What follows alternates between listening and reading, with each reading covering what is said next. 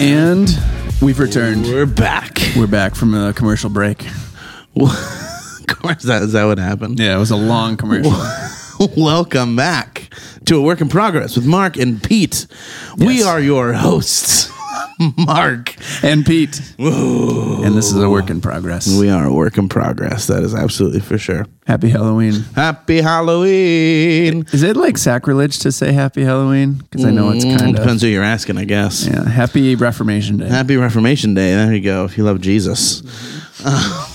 We are recording this on October 31st, the one and only day of the year that is October 31st. Have you told your... You've probably told it, your story of the basement bathroom when you first got here to this church. I think I told it. Oh, okay. I can tell it, yeah. Yeah, it's Halloween. Go for it. I think it's fun. It's a great story. It was one of the most terrifying experiences of my life. Run with it. I had just received the call to be pastor of Cedar Creek Community Church. On my first day on the job, I was in the building. In the evening, it was dark. I was by myself. I thought I'd look around and just get to know the building a little bit. If you've ever been in a church in the dark by yourself, you know that's a terrifying experience in and of itself. Indeed. So I was walking around and just looking indoors, and I went to the basement. In the basement, and I was looking around the basement, and there's a bathroom. Say basement one more time. In the basement, and I had to come down to the stairs into the basement. I was walking through the basement. All right. And then there were bathrooms, and so I opened up the bathroom and flipped on the switch to take a look at what was in there, but it didn't last long because my heart sank when I heard a child calling out for help. Oh my. And so it was like this faint, tired, like they had been calling out for help for months. And so I did the only logical thing. I shut the door and I went back upstairs. And you called Child Protective Services. Well, what do you do? What do you do? So, yeah. Because what does one do? I'm now the pastor of this church. Right. And everything inside the walls is your responsibility. So headlines are going to be, Pastor Mark Burkholder's church has kidnapped a child and locked them in the basement bathroom. And so I was terrified, and so I came back upstairs, and then I thought, I guess I have to do something about this. You must. So I went back down. Guess where I went? Where? The basement. I went back down to the basement, into the bathroom, and I turned on the switch again, and I heard it just clear as day, just calling out for help from one of the stalls. And so I inched over and opened up the stall, and nothing was there. And so our church is haunted. Until I realized it was just the fan in the ceiling. The fan. It was broken. An old broken bathroom fan. Crying out for help. Please sounds like change me. Please. It's crazy because it was saying words. I've been spinning for 30 years. Spinning for help. Please help me. Oh, man. Just covered in dust. So once I realized that was the issue, then I was exhausted. And you turned off the sound. I just turned off the light switch. Oh. Problem solved. Problem solved. And then you hang a closed sign on the bathroom door. Do not enter. Problem solved. I'm pretty sure it was the fan. Yeah. But there may be a child in here too, so just don't go in. Just leave it alone. Closed. Broken fan or child. Child trapped inside. We're unsure, but either way, don't use this bathroom. Either way, it's off limits. Happy Halloween. Yeah. It's a scary story. Well, I'm glad it was. Do you have any other scary stories? You've shared your one. Yeah. It was profound. Yeah. But do you have any other ones? I have many scary stories that I've heard secondhand from people. But I think I might have told those when we were talking about my other my other ghost story.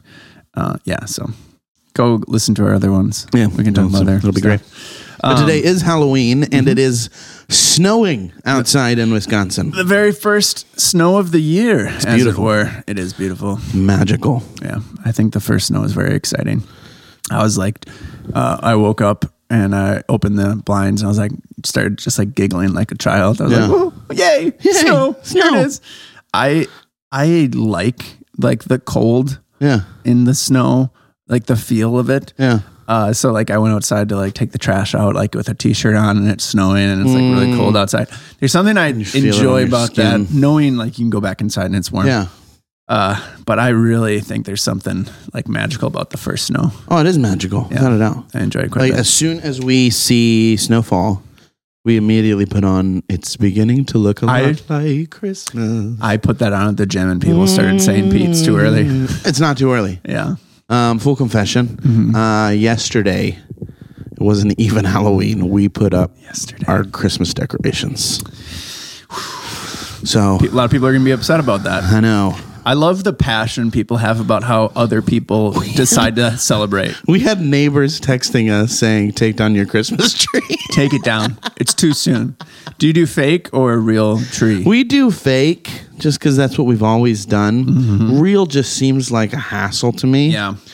I guess I get the appeal, but it's just so much work. It's an interesting discussion. So Shreen and I kind of had a discussion about it last year too. So I grew up with real trees and you have to water them. Yeah. Needles get everywhere. They're expensive. Last year, I think it was like a regular 6 foot tree was like $80 or $90, whatever. But that's a year. A year. That adds up. Yeah, it does. But I grew up with a real tree every year as a kid. And I just had this thought of like, I know a lot of people who grew up with fake and stayed fake trees. Yeah. I feel like it's a lot, as far as transitions go, a lot easier for someone to like be real tree most of their life and then be like, you know what, let's go fake tree. It makes more sense. Yeah. I don't know many, if anybody, that's gone fake their whole life and been like, you know what, let's go real. Let's do a real tree. Because you're kind of adding the challenge. But I think it does come down to like a lot of stuff with the holidays is tradition. What you've always done and what reminds you of your childhood and which like that. I mean, that appeal I do think is cool. Like I've seen it in movies where people like go to the Christmas tree farm and cut down their own tree. Do you want to come with us to get our tree this year? I could feel it in your spirit. I've seen it in movies. As like this child in you is like longing for this experience from like a Hallmark movie of like, I've seen it done on theater film screen on the big screen. They always went to the tree like farm they love each other with a little saw and cut down their own tree. And I mean, is that what it's like, really? Like you most times you don't cut your own. They have those places, but most times they're pre-cut. And then since it's cold, it like closes off the bottom and they stay alive. And then when you take it home, like the cold closes down the bottom? Yeah, because like the sap and stuff, it like basically seals itself. So trees in like freezing cold can stay like that for a long time. And then when you take it home, you cut like a few inches off the bottom. Really? So it opens it back up to be able to take water. Moisture. And then you put it in and add water to it. And then it can drink through the bottom. How long do they stay though? I think if you water it inside, it could, if you're not, the thing is you can't get it to where there's no water left because it'll seal again. Wow. And then if you add more water, it won't drink it. Yeah. But if you continually water it, I think they'll last months inside. Yeah. I mean, we've done it before where it was like early December and it lasts through Christmas and New Year's. But then once you stop watering it, it'll die within a couple of weeks. Yeah. Yeah. Well, because that's always our big thing is because we are early decorators, since we're those people, if we got a real one, you got to water it every day. It would be, and that's over 2 months of a lot of work. And with our fake one, we can put it up and not have to think about it. Yeah. I get it. There's definitely appeal to it. Yeah. We grew up with fake, but then there was a few years where we did real because my grandpa owned a Christmas tree farm. Oh, cool. And so we did a few. We would ride up on his tractor and pick out our tree and cut it down. Oh, you have that experience. Well, so you were in the movie. I do not remember it. Oh, okay. I remember snapshots. I have a terrible memory. Okay. Do you remember your childhood much? I would say there's quite a few strong memories, but most of it's gone. Okay. Yeah. Yeah, I don't remember hardly. I don't know if it's like do I need to go to counseling to figure out why? Are we talking therapy here? Maybe this is a pack of worms we don't want to open up. We don't want to open these. Everything is about trees and birds and puddles. That's where it started. Oh man, there was a bird who pushed me into a puddle. Oh man, when we were getting a Christmas tree. Yeah, yeah. So we went to we switched to a real tree for a little bit, but so I just remember there being a lot of needles. Mm-hmm. And and having to reach under there and dump in the cup of water. It takes some skill and finesse to take whatever you're carrying the water in and get underneath the tree and then tip it without knocking down any decorations or anything. Oh yeah, it's almost like an Olympic event. Yeah, watering the tree every morning. Yeah, yeah. And I remember, I think, is it hard to get them straight? It's because you got to eyeball it. And then you got to screw in the bottom. And then it's got to be straight from multiple angles, right? Yeah. Because it could be straight this way, but then you go to the side and it's yeah. Anyways. Yeah. My fake tree is always straight. It's fair. That's fair. It's always straight. Let us know in the comments. Are you a fake person or a real person? Are you a fake person? As far as trees go. It's trees, not your character. I'm a fake person. Yeah.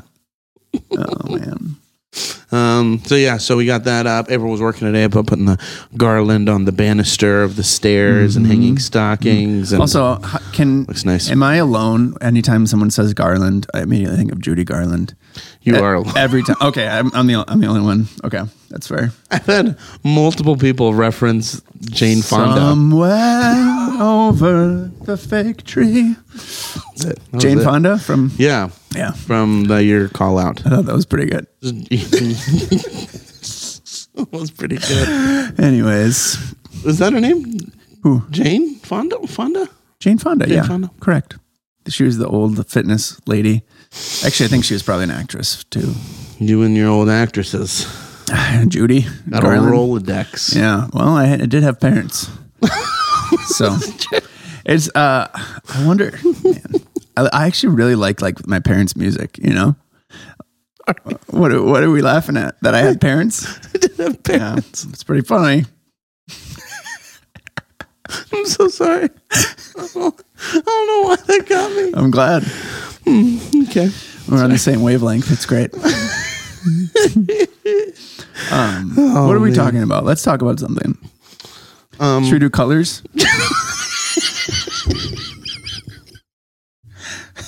can talk about colors again. I'm fully convinced that, and I don't think I'm alone in this, that colors have a feel to them. Yeah. Yeah. So, I mean, this could be like a right brain, left brain thing. I don't know because I don't know if I have experienced that as much. Okay. So what does give me a color? Okay. Lavender.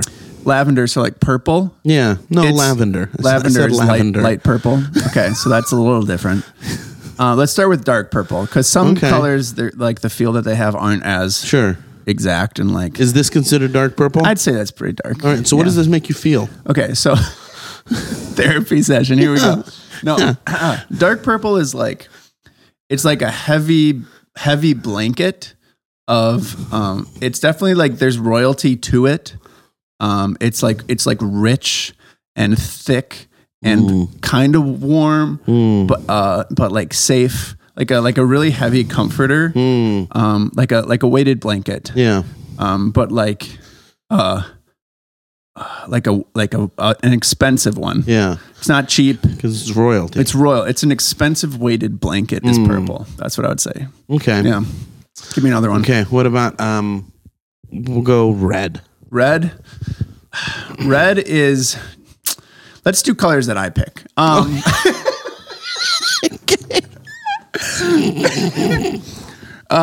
Let's do pink. Okay. Pink feels like it's like fluffy cotton candy-ish, but it's also like you can't trust pink very much. Like there's little prickles. Pink is soft. Pink is soft and fluffy feels, but also like it could poke you. So like you can't be too like let your guard down around pink. Pink is like would like probably talk about you behind your back, but like they're really nice. Pink is basically Mean Girls. Mean Girls. Yeah, like they're really like Like they put on a front in front of you and they're like, oh, I like your sweater. It's probably a hand-me-down, but, like that. Yeah. Mm-hmm. That's pink. Didn't they wear pink on Wednesdays or something in Mean Girls? I think so. Yeah. Mm-hmm. It's the paradox of the prickly pink. The prickly pinks. All right. Do you want me to say another? Yeah. Green. What about green? Does green make you feel anything? Green is very trustworthy. It is. Green is like kind of home. Like green is like, it's definitely nature and it's like organic and cathartic. And it's like, you feel safe around green. Like they will not tell your secrets to anybody. Mm-hmm. Green is like a good friend. That like adds a little bit of, like gets you a little bit outside your comfort zone, but like in a healthy way. Yeah. That's green. Mm-hmm. What's the first thing you think of that's green? Right now, that wall over there. Oh, look at that. There's green. There's a green wall over there. Your sweater. Oh, my sweater's green. If I close my eyes, I'm thinking lily pad. Those are green. Mm-hmm. Those are green. Indeed. What about blue? Yeah, blue. I mean, you're talking ocean, you're talking sky, you're talking open. Like blue is like a big big space. Blue is like, it's pretty welcoming, but it's also a little scary. Yeah, it's basically blue is freedom, but also a little scary, kind of like the ocean. Yeah. Black is fear. Black is like uncertainty. Black feels like, but black is also like the cool friend. Like black is cool, but like you don't want your parents to like find out you were hanging out with them, you know, like because they're dangerous. I feel like this is all just associated with memories. No, it's how colors over time have like developed into like. So do you think this is a universal thing or is this a Peter thing?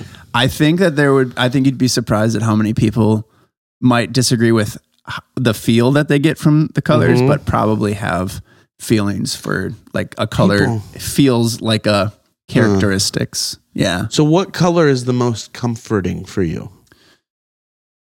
I think blues and greens are definitely the safest colors as far as like, like you can trust them. Yeah. Yeah. You can trust blue. You can trust green.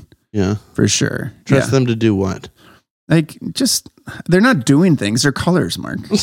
Sorry, that's such a dumb question.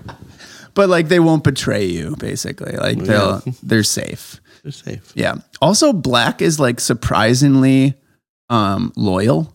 As far as like my feel of that. But yeah, they like black like rides a motorcycle. It's like they have a leather jacket on. They smoke cigarettes. Black is like, like basically Grease, the guys in Grease. They are the color black. Yeah. Mm-hmm. What would the girls from Grease be? Would they be pink? They'd probably be pink. Yeah. Yeah. Makes sense. Yeah. Makes sense. Light, fluffy. I feel like if I had to choose a comforting color, I would probably choose like yellow. Okay. What does yellow make you feel? What do you think when you think yellow? What are the feelings tied with yellow? Warm. Okay. Worry free. Okay. See, you're getting it, man. See, I just jumped into this. I like it. I'm feeling things. Yeah. This is crazy. Is this what feelings feel like? That's what the feelings feel like. Free. Cathartic. Okay. Yeah. I picture like a field of flowers. Okay. Yeah. And laying and looking up at the sky with no birds at all. That's what yellow still? Yeah. Okay. Yeah. Because you're surrounded by the embrace of yellow. Okay. Cool. Yeah. Yeah. I like it. Yeah. So it would be a comforting. It's good. Comforting color. It's good. So you're doing it. I feel like my mom wore yellow a lot too. So that might be it. That's probably it. She hugged me. Yeah. Like the flowers of the field and protected me from the birds. This is a therapy session. I think this is good. This is good. Yeah. Colors help. Yeah. So there we go. Do numbers do anything to you or not? Yeah, numbers have certain things, but they're not quite as bold and like apparent. Like for numbers, you got to dig a little bit to understand the feeling. Yeah, got to break down numbers. Yeah, well, like 1 is pointy, you know, but it's strong and it's bold and it's like the number one. The number one. Yeah, it's like a foundation. Yeah. Number two is lonely too. It is the loneliest. The loneliest number. 2 can be as bad as 1. We get our first copyright strike. Oh, real quick. Yeah. In my sermon on Sunday, I was preaching and I was preaching, and in one of my illustrations or something, I was talking and I had the phrase "snap back to reality." Oh no! And so I said it like in like just telling the story, and I was like, "Yeah," and then had to stop and snap back to reality, and then I just like kept going on. I don't think anybody noticed, but it made me very happy. Yeah, no, yeah, I know Eminem was Midwestern because he said "ope." Snap back to reality. Ope. Yeah. There goes gravity. I think we've said this before. We have to. Oh man, we've gotten to the point where we're repeating jokes. But anyways, we had the copyright strike numbers. Do you think those feelings of colors and things change over time? They could. Yeah, they could definitely based on your experiences and how you perceive things. Because I'm sure like people go through stages where like black is comforting. Yeah. And then black is danger. And black is a story. Yeah. Yeah. Yeah, like gray is like apathy a little bit, But speaking of like things changing over time, something I think is worth chatting about is like having an identity of yourself, and then allowing that to change over time, I think is a challenge. And like comparing that to like when you leave school for the first time, whether you finish high school and you stop going to school or college or whatever, up to that point of your life, all you've ever done was be a full-time student. And then all of a sudden you're not doing that anymore. And that's a big switch and change. You're surrounded by people in school and then you're not. And nobody really can prepare you for like life changes like that. Same thing if you start a family, like you go from not being a spouse to now you're a spouse, not being a parent to now you're a parent. And we all have our like memories and backgrounds and memories and experiences and perspective on things. And that kind of shapes us, but no one really explains or prepares you for, okay, you're a kid until you're whatever. And now you're not a kid anymore. But all you know up to that point is how to be a kid. So I think that's probably why there's a lot of 20-year-olds that are still acting like children, because it's like, what are you supposed to do? Like no one was like, there's not a day, like turn the page and now you're an adult. So start living your life completely differently. Yeah. And I think it's a challenge, but also can be healthy to examine. I've looked at myself as this person up until now, but now based on where my life is and who I'm influencing and who I need to be like a supporter of or, take care of these people or whatever new role you're in, it's okay for me to not be this anymore. And I just think there's friction there and there's difficulty in adjusting your perception of yourself to be something that you haven't been before. Does that make sense? Yeah. I mean, those transitions are wildly difficult. And I mean, we always focus on the transition from like into adulthood. And that is an incredibly difficult transitioning from even just a high schooler. And then like some people go to college and have like this weird intermittent college phase before they go into adulthood. Other people just jump right into it.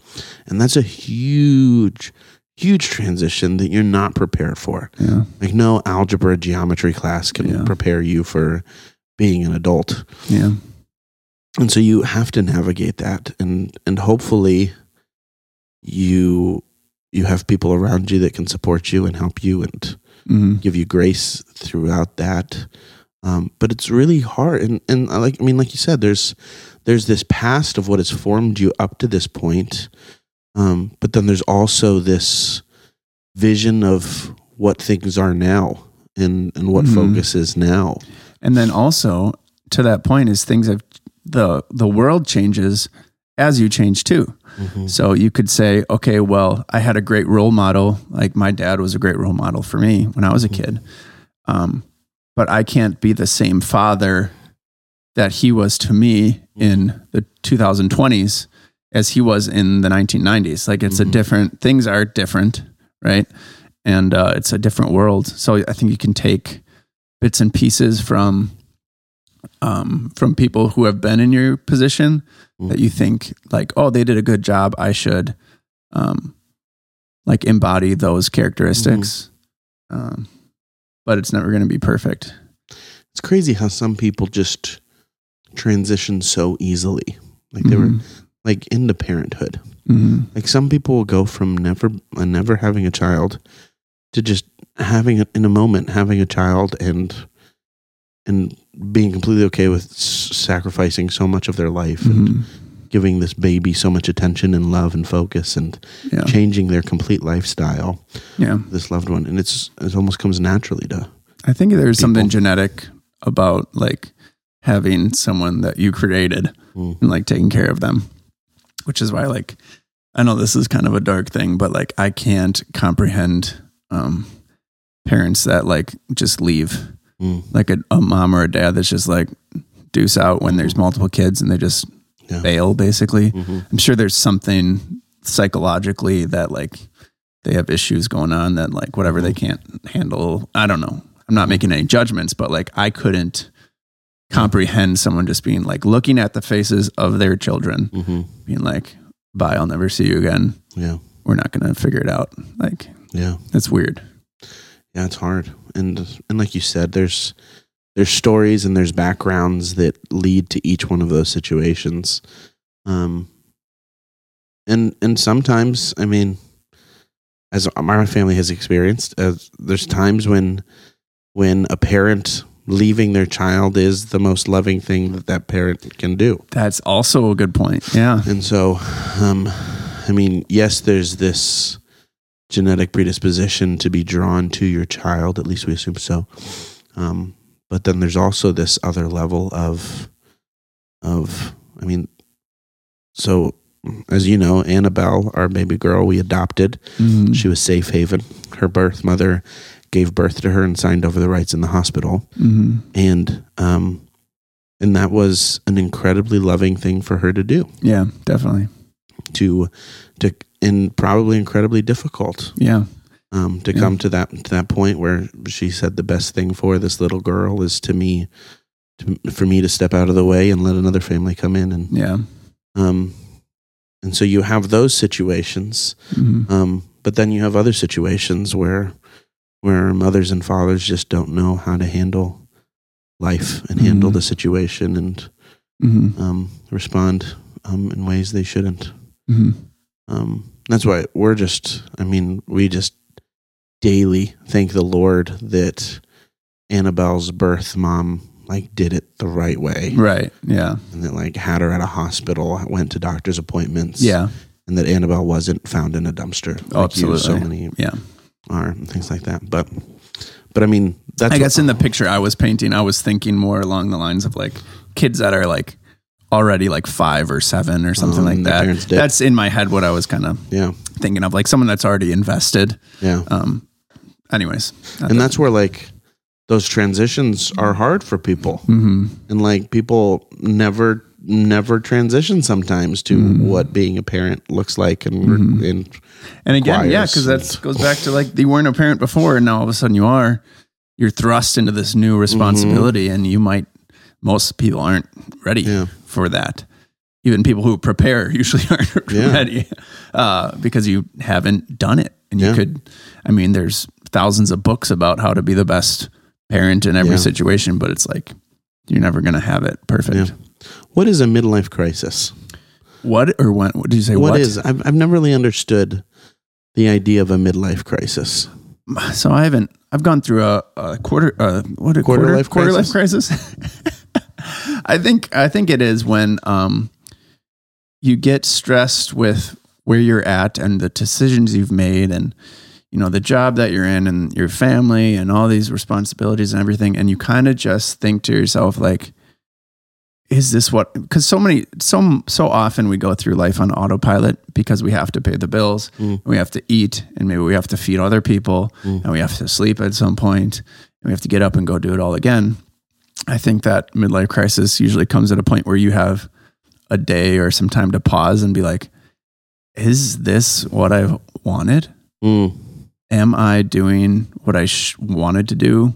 Or based on how things have changed, like, do I currently want this anymore? Things like that. And that's when people are like, well, instead of, moving to Cambodia, I'll just buy a car that I can't afford and like try and get something like that I can control out of my system.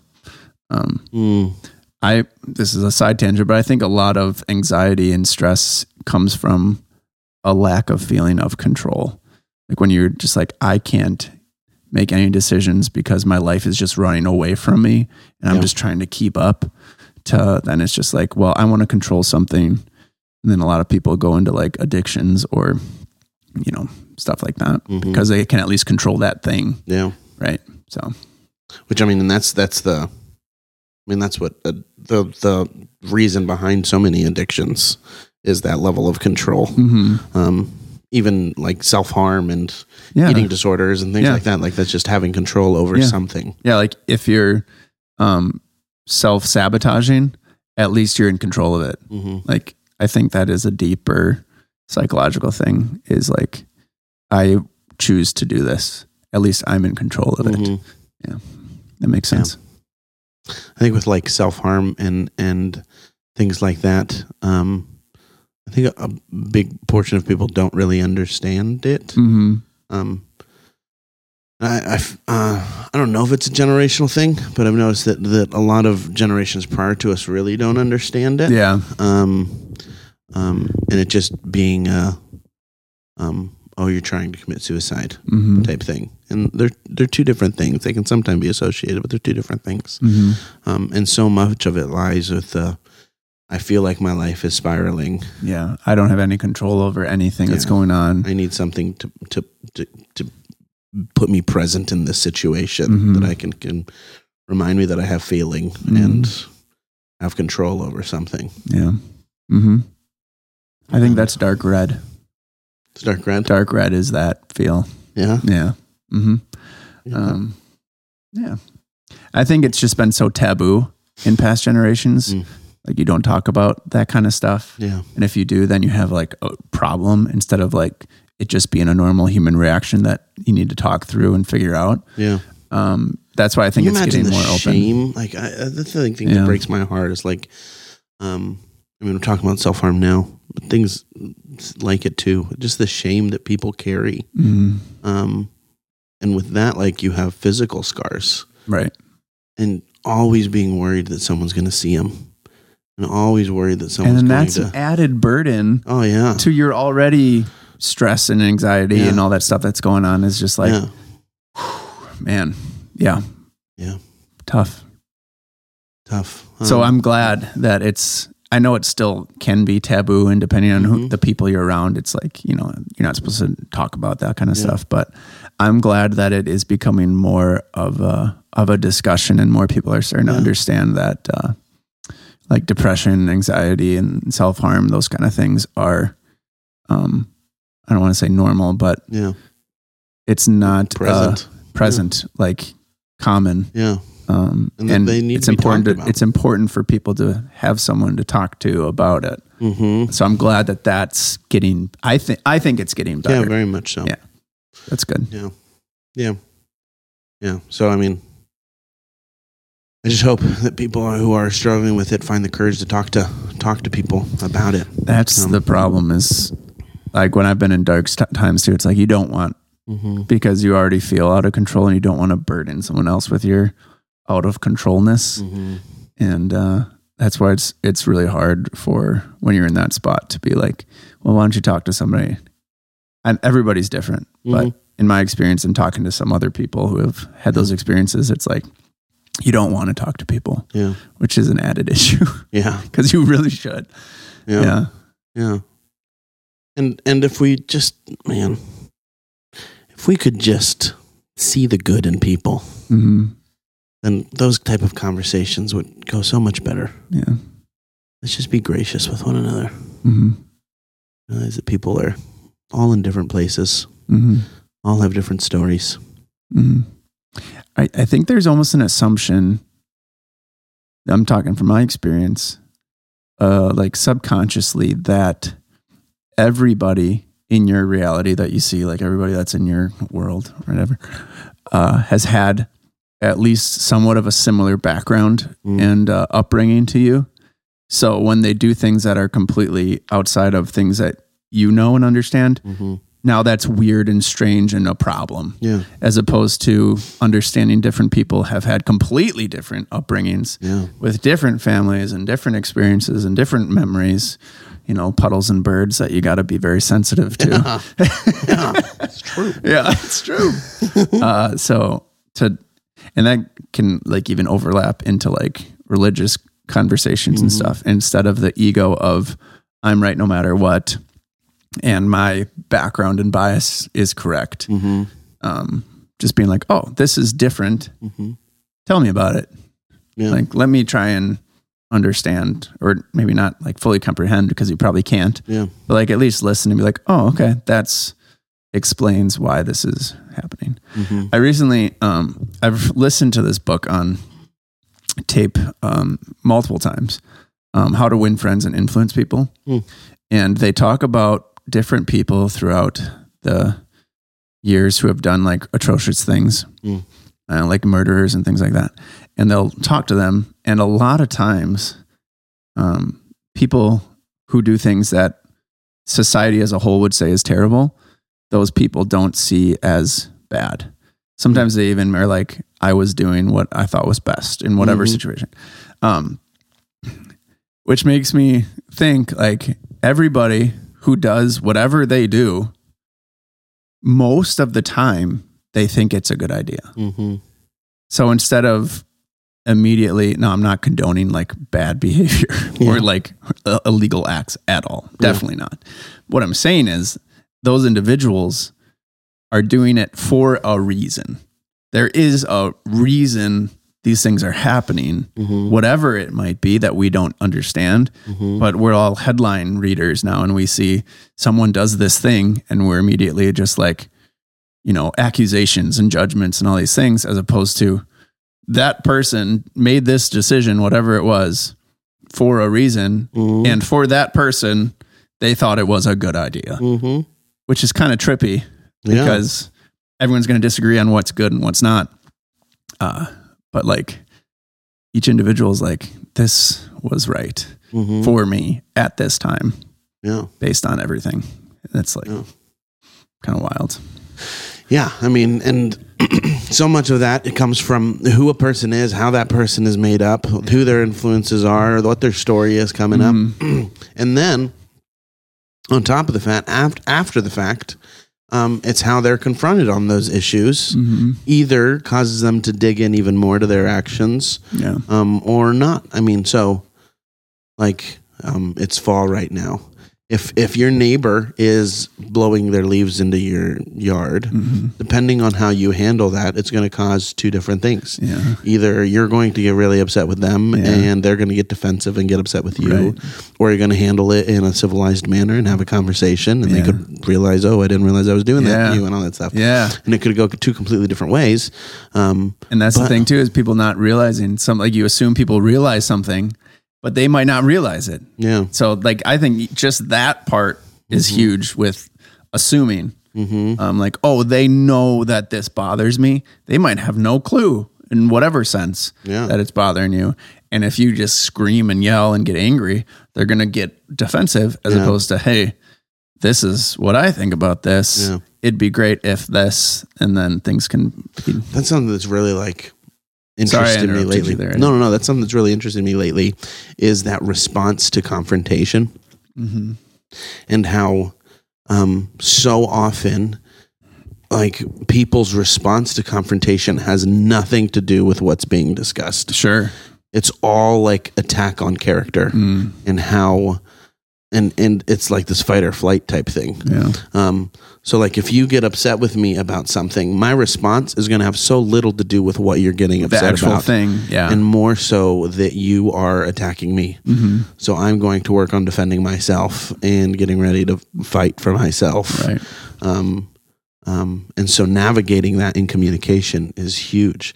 I mean, especially even within marriage, like how we talk to our spouse, like 100%. Like if you go at your spouse for something and they're going to come back at you, not necessarily because one of you is right or wrong, but just because you're coming at your spouse, and we have this innate defensive mechanism. Yeah. And I think it's in everybody. It's huge in me. Yeah. Oh my word. When I was in high school and probably high school, I feel so sorry for my parents. I got so defensive with every little thing that my parents would bring up or say to me. Everything became a fight because at that age, you're trying to figure out your identity. You're trying to figure out who you are. You're trying to prove yourself, prove your value, prove your worth, which is so exhausting. Oh man. But trying to prove all that stuff. Still trying to figure it out. I know, right?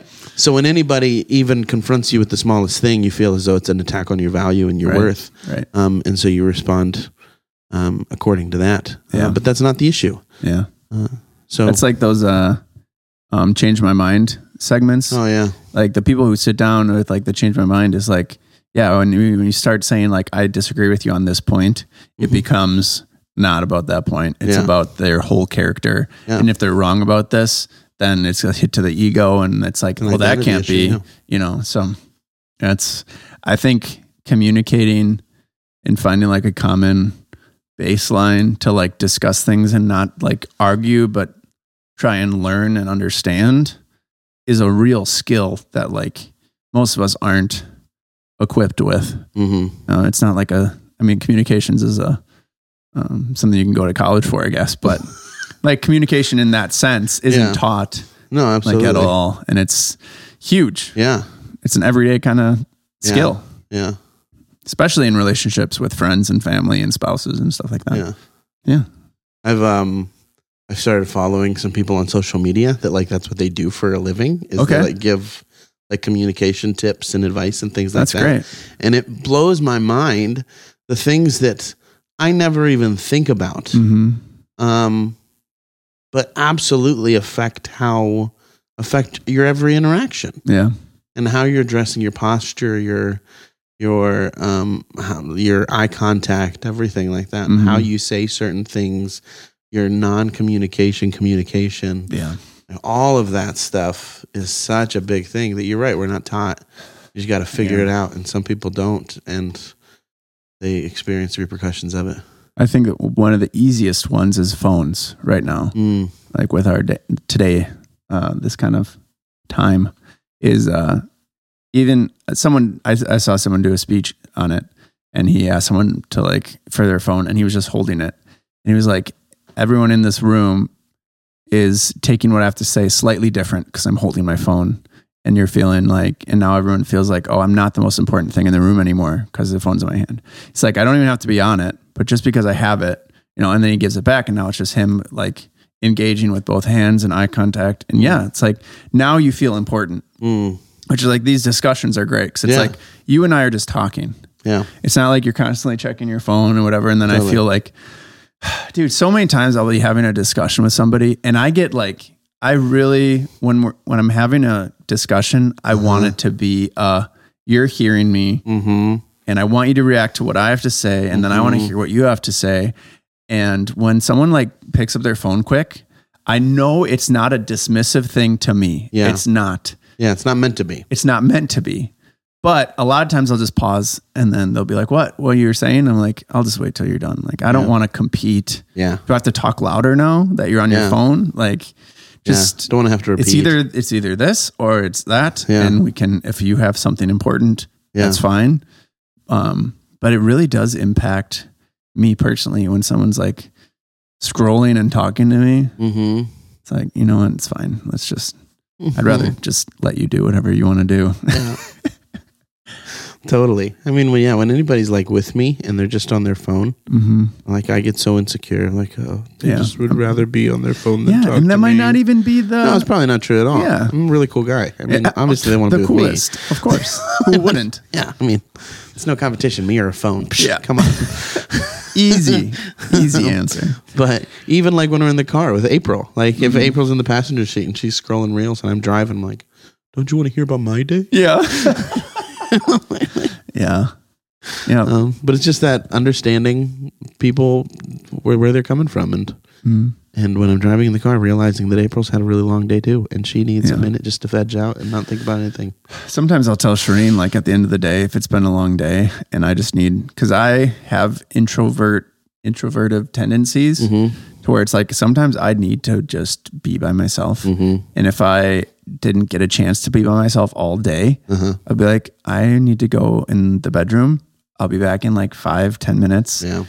Like I just need to go exist by myself and like play chess on my phone for a little bit and just kind of like unwind a little bit before I can go back to being with people. Yeah. Does that make sense? Oh yeah. Yeah. I think it's important to have that self-awareness too. Yeah. Because everybody's different. And to understand that in whether it be your partner, your friend, family member, friend, whatever, to recognize that them wanting to do that isn't a shot at you. Not at all. Right. Yeah. One of the best birthday gifts April ever got me, she asked me, what do you want for your birthday this year? And I said, I want a half hour to not have to do anything or think about anything. And so legitimately, I laid on the couch for a half hour and did nothing. It was great. I obviously still remember it like as one of the greatest gifts. It's a core memory. It's a core memory. It was awesome. Yeah. It was so special. One time for I think it was Valentine's Day, Shireen got me like some coupons, and one of them was a guilt-free night playing video games with my brothers. Whoa. And that was one of the best things. Did you go photocopy it? Just keep reprinting it as if she doesn't know that I'm like, I have extras. No, I didn't use it last week. The watermark slowly fades with each copy. There's a watermark. Yeah. She went all out, dude. She laminated it. It's laminated. Yeah. But it's important to know what you need. And then ask for that from time to time. Also understand that you should reciprocate that with your partner, your spouse, so that you don't have a midlife crisis. Yeah. Because otherwise years go by and you never had that 30 minutes to yourself and you're just like, I'm going to lose my mind. Yeah. Yeah. So it's important to know what you need and to be okay with asking for it. And like you said, reciprocate. It's so easy to think, why isn't this person giving me what I want without even communicating it? But then to think, well, this person might need this, or this person just needs this time. It's not a shot at me. That's equally important. Yeah. Realizing that everybody has their own story. Everybody has their own background. And we can be gracious with each other as we're gracious with ourselves.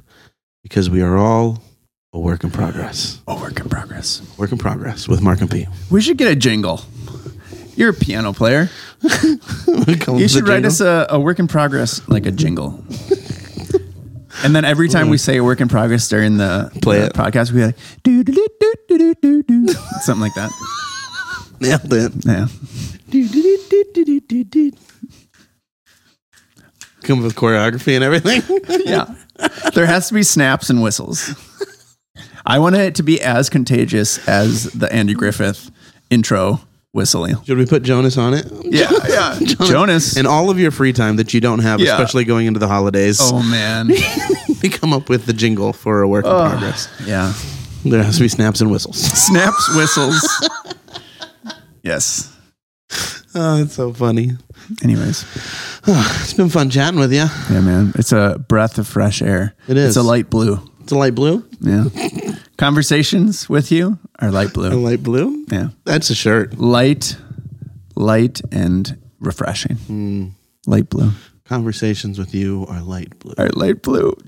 That's so sweet. I feel so loved. Yeah. It's great. Man. All right. Thanks for listening to us. If anything we said resonates with you, reach out, talk about it. Like we have the opportunity. This is a time for us to talk with each other. Yeah. But we want you to have that opportunity too, whether it's with us or somebody else. Right. talk about it. And we're so happy you're here.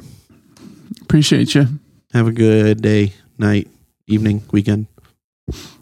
Whatever you're doing. Have a good one. Bye. Bye.